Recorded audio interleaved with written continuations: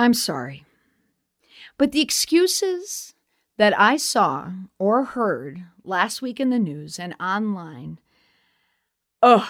not good. Tip: when an official response becomes a story, it's a bad response. Now, I understand in the time of the cancel culture, it's nerve-wracking to cobble together the appropriate response. One never knows how it will be received.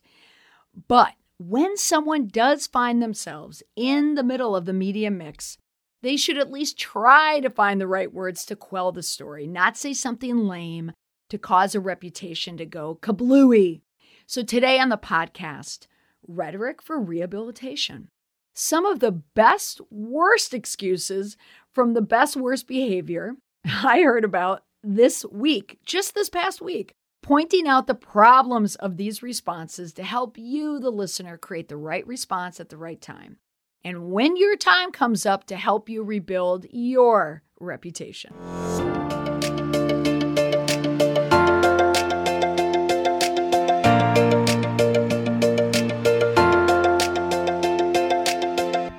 Let's talk about the rhetoric behind rebuilding a reputation.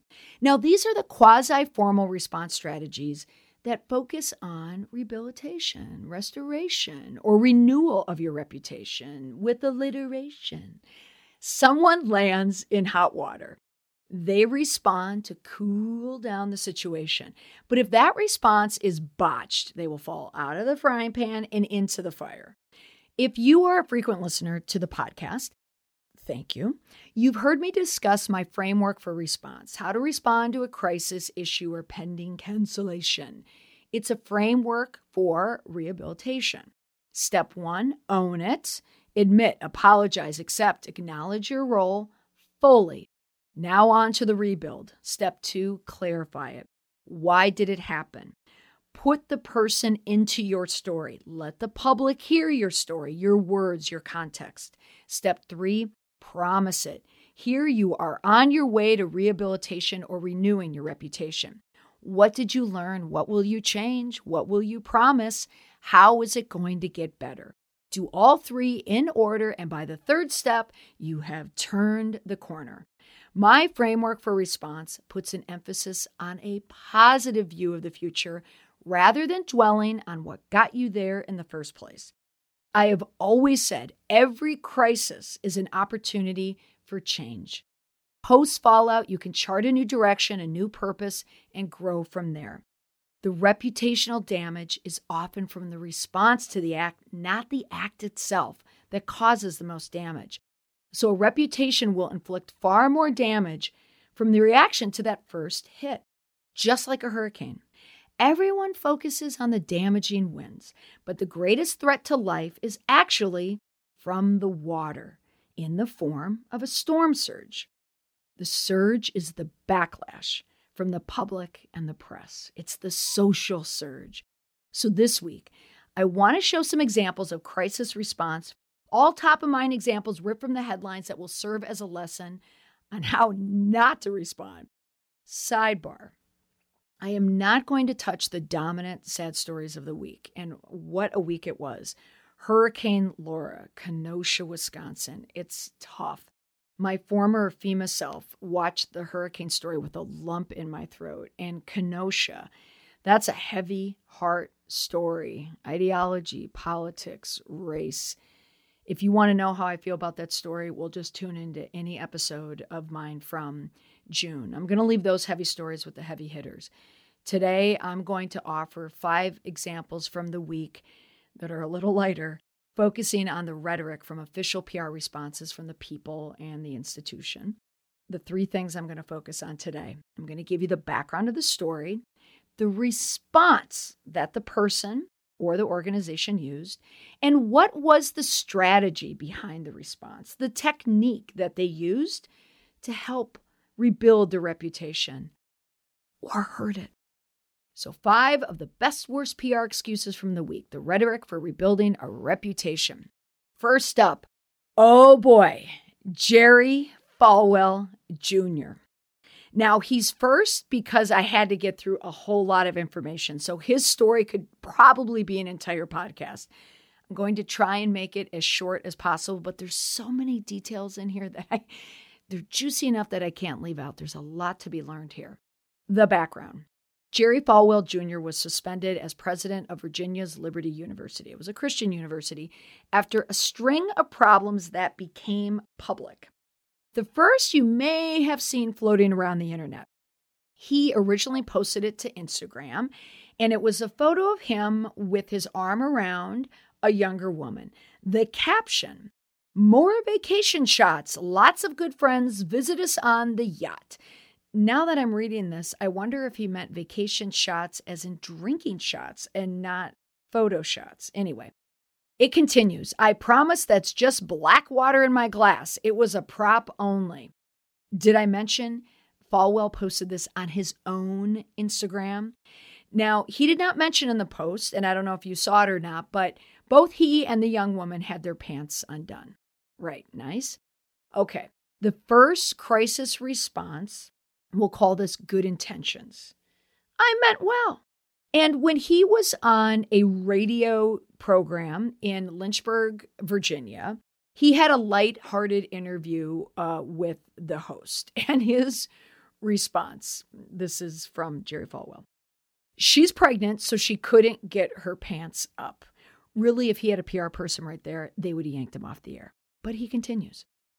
"And I had on a pair of jeans that I hadn't worn in a long time, so I couldn't get mine zipped either. And so I just put my belly out there like hers.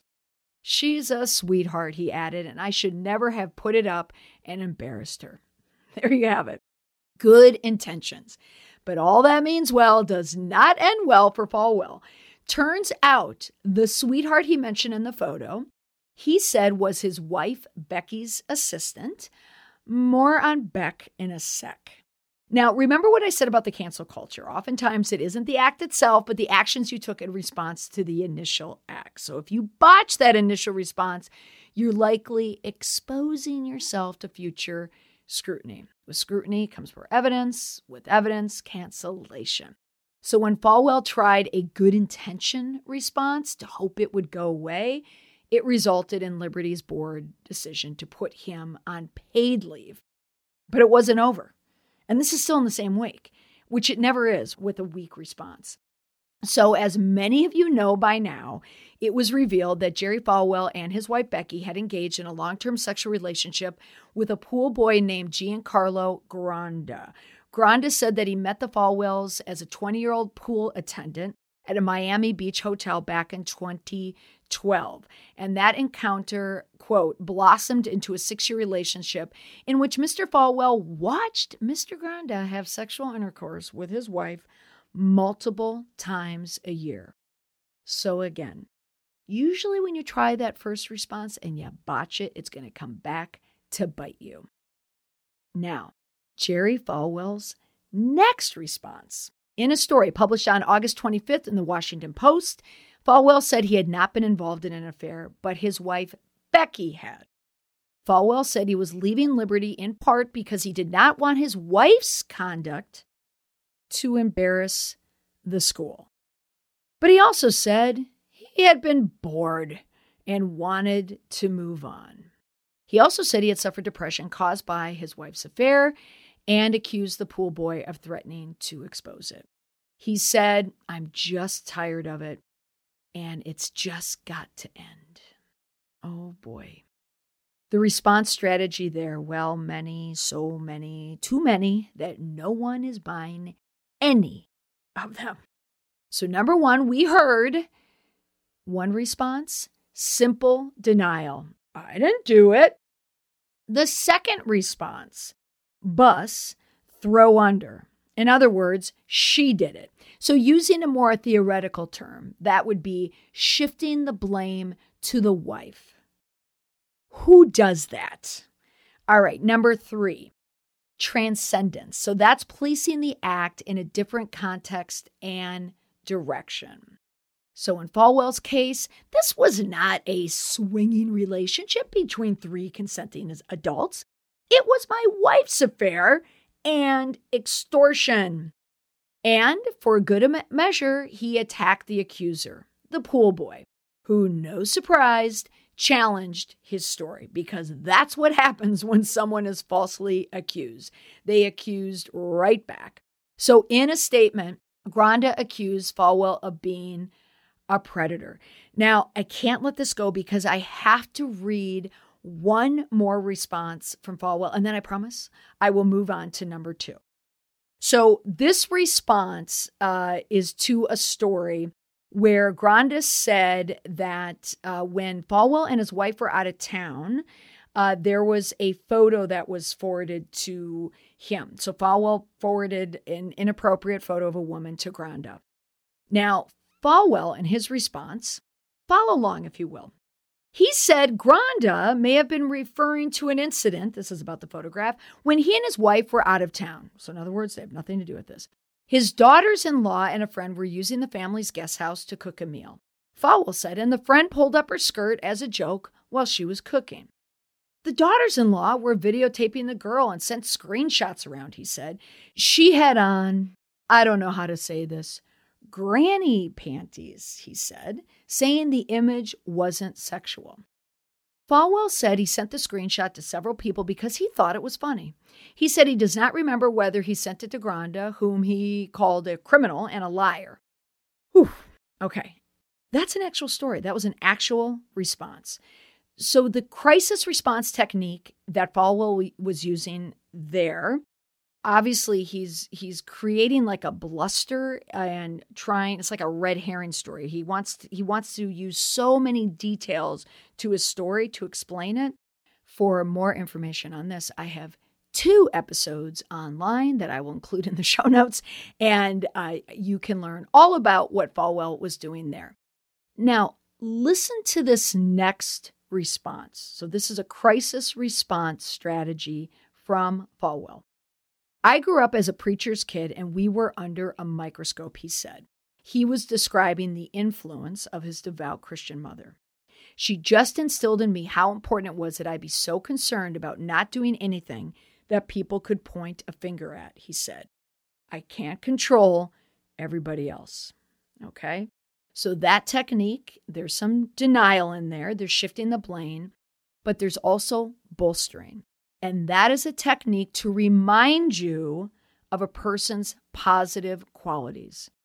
Falwell is trying to remind you of his past, and he went to his devout Christian mother. Okay, that was just example 1, and that was all last week when that happened. All right, moving on to number 2. This person has a through line role here because she had tweeted about the Jerry Falwell Instagram post standing next to his wife's assistant. And her tweet said, "Help! I tried to look anywhere not alarming in this Jerry Falwell Jr. photo and I sprained my eyeballs," wrote the actress Bette Midler on an August 3rd tweet. Now, that tweet is not the reason why she's on the list this week. So background. Bette went on a bit of a tweet rant during the First Lady Melania Trump's speech at the 2020 Republican National Convention that aired last week. So she was tweeting last Tuesday evening. Her tweet said, "Oh God, she still can't speak English," referring to Trump, who immigrated to the U.S. from Slovenia. So she doubled down on another tweet. #BeBest is back. A huge bore. She can speak several words in a few languages. Get that illegal alien off the stage. Well, no surprise. After all, this is Bette Midler, CC Bloom. But enough talk about me, and let's talk about you. What do you think of me? Midler's remarks were instantly shamed and slammed as xenophobic, and she apologized. She had to. Bette Midler on August 26 responded on Twitter, "Well, all hell has broken loose because I said Melania still can't speak English last night. I was wrong to make fun of her accent. America is made up of people who speak with all kinds of accents, and they are all welcomed always." The response strategy, mortification, which is asking for forgiveness, admitting guilt, and expressing regret. But only slightly for our CC Bloom. Next example, Jerry Seinfeld. Hello, Jerry. Background on this story. It annoyed me. Last Monday, the New York Times published an op-ed from Seinfeld in which he authored a scathing rebuke to a recent piece penned by a hedge fund manager / author. His name is James Altucher, and he had published a lengthy article on LinkedIn on August 13th. And he had highlighted several reasons as to why he believed New York City would forever be altered amid the pandemic, with residents fleeing to nearby states. Enter uber-wealthy comedian Jerry Seinfeld, who called him a putz for writing that New York City was dead. And he also snarkily added that he pointed out that Altucher was staying in Florida. This is when that hypocrite Seinfeld was likely writing this op-ed from his mansion in the Hamptons. But that's not what got me on this issue. So Seinfeld continues. He says he knows people who have left New York for Maine, Vermont, Tennessee, and Indiana. I have been to all these places many, many times over many decades. And with all due respect and affection, are you kidding me? I am sorry, but what an out-of-touch asshole kind of response is that? Jerry Seinfeld, the people in Maine, Vermont, Tennessee, Indiana, they made you who you are today. And when Seinfeld called him a putz, please. That is arrogance, hubris, ego, you name it, all wrapped up into one op-ed. Now, I like Seinfeld as much as the next person. I've been to his shows. I like to watch Seinfeld. I watched his last Netflix special and I thought it was a little out of touch. And honestly, I'm not surprised by this op-ed.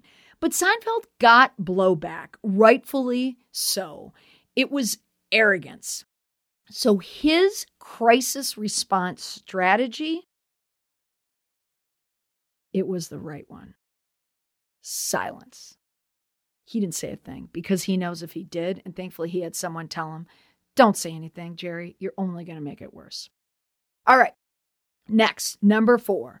Roll Tide. Background. The University of Alabama made headlines last week with the shocking announcement that more than 500 students, faculty, and staff had tested positive for the coronavirus in the first 5 days of classes. I had posted a tweet GIF of a confused person standing in front of a blackboard saying it was the head of communications. I can't imagine writing that press release. But what happened was, to make it even worse, professors at the university said that they were distributed emails from the administration telling them not to speak up about the outbreaks. And in an email to the politics department, professors were explicitly instructed not to tell their students if someone in class tested positive. Now, the crisis response strategy here is minimization. The strategy is to minimize offensiveness to the act or the event and claim as little damage as possible. Now, it is understandable that a school would do this because you need to manage a stampede of information and fear on campus. But come on, with social media, with all the social leaking, it is next to impossible to contain an email like that. It just looks like a cover-up. All right, next, finally, number 5. The holy grail of response for the week. The last story that I read before I recorded this, and it's such a good one. Background. Da Vinci Code author Dan Brown told his side of the story after his wife of 21 years accused him of a secret life of lies. Now, if you didn't read the story back in June, I did. And what happened was that Dan Brown's former wife, Blythe Brown, who helped him research and did all the backbreaking work on his novels, they were divorced. Since the divorce, Blythe released a bombshell of a statement saying that her husband, former husband, lavished a fortune on a string of mistresses and also that he had hidden assets. He was working on a television program with NBC, like things she didn't know about. So she was accusing him of dissipating their funds, but also keeping future funds from her. And I remember reading this story. I was in a parking lot outside of Boston, and I was reading the Boston Globe.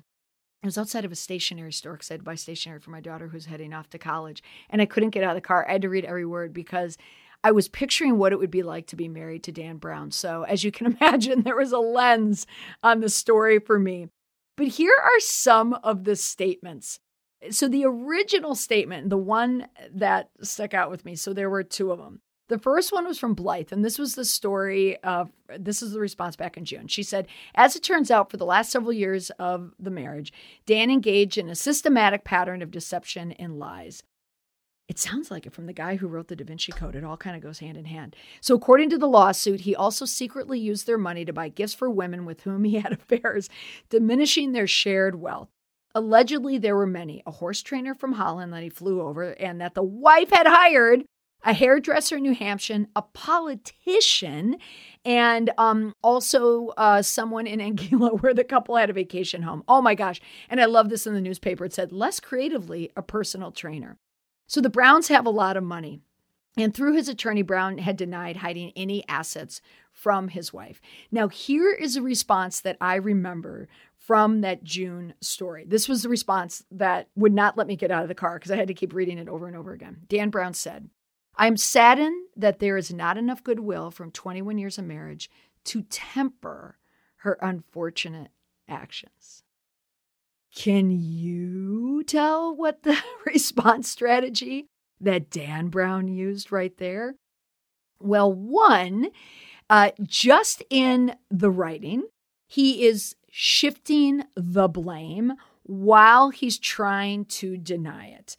But all I hear, frankly, is probably 21 years of gaslighting in this marriage. So he's saying, I'm saddened. He's not angered. He's not furious. He's just saddened that there's not enough goodwill from 21 years of marriage, which means I was good to you for 21 years of marriage. So he's using the word good, which is a positive word, to temper, which is a word one associates with anger and bursts of anger, to temper her unfortunate actions.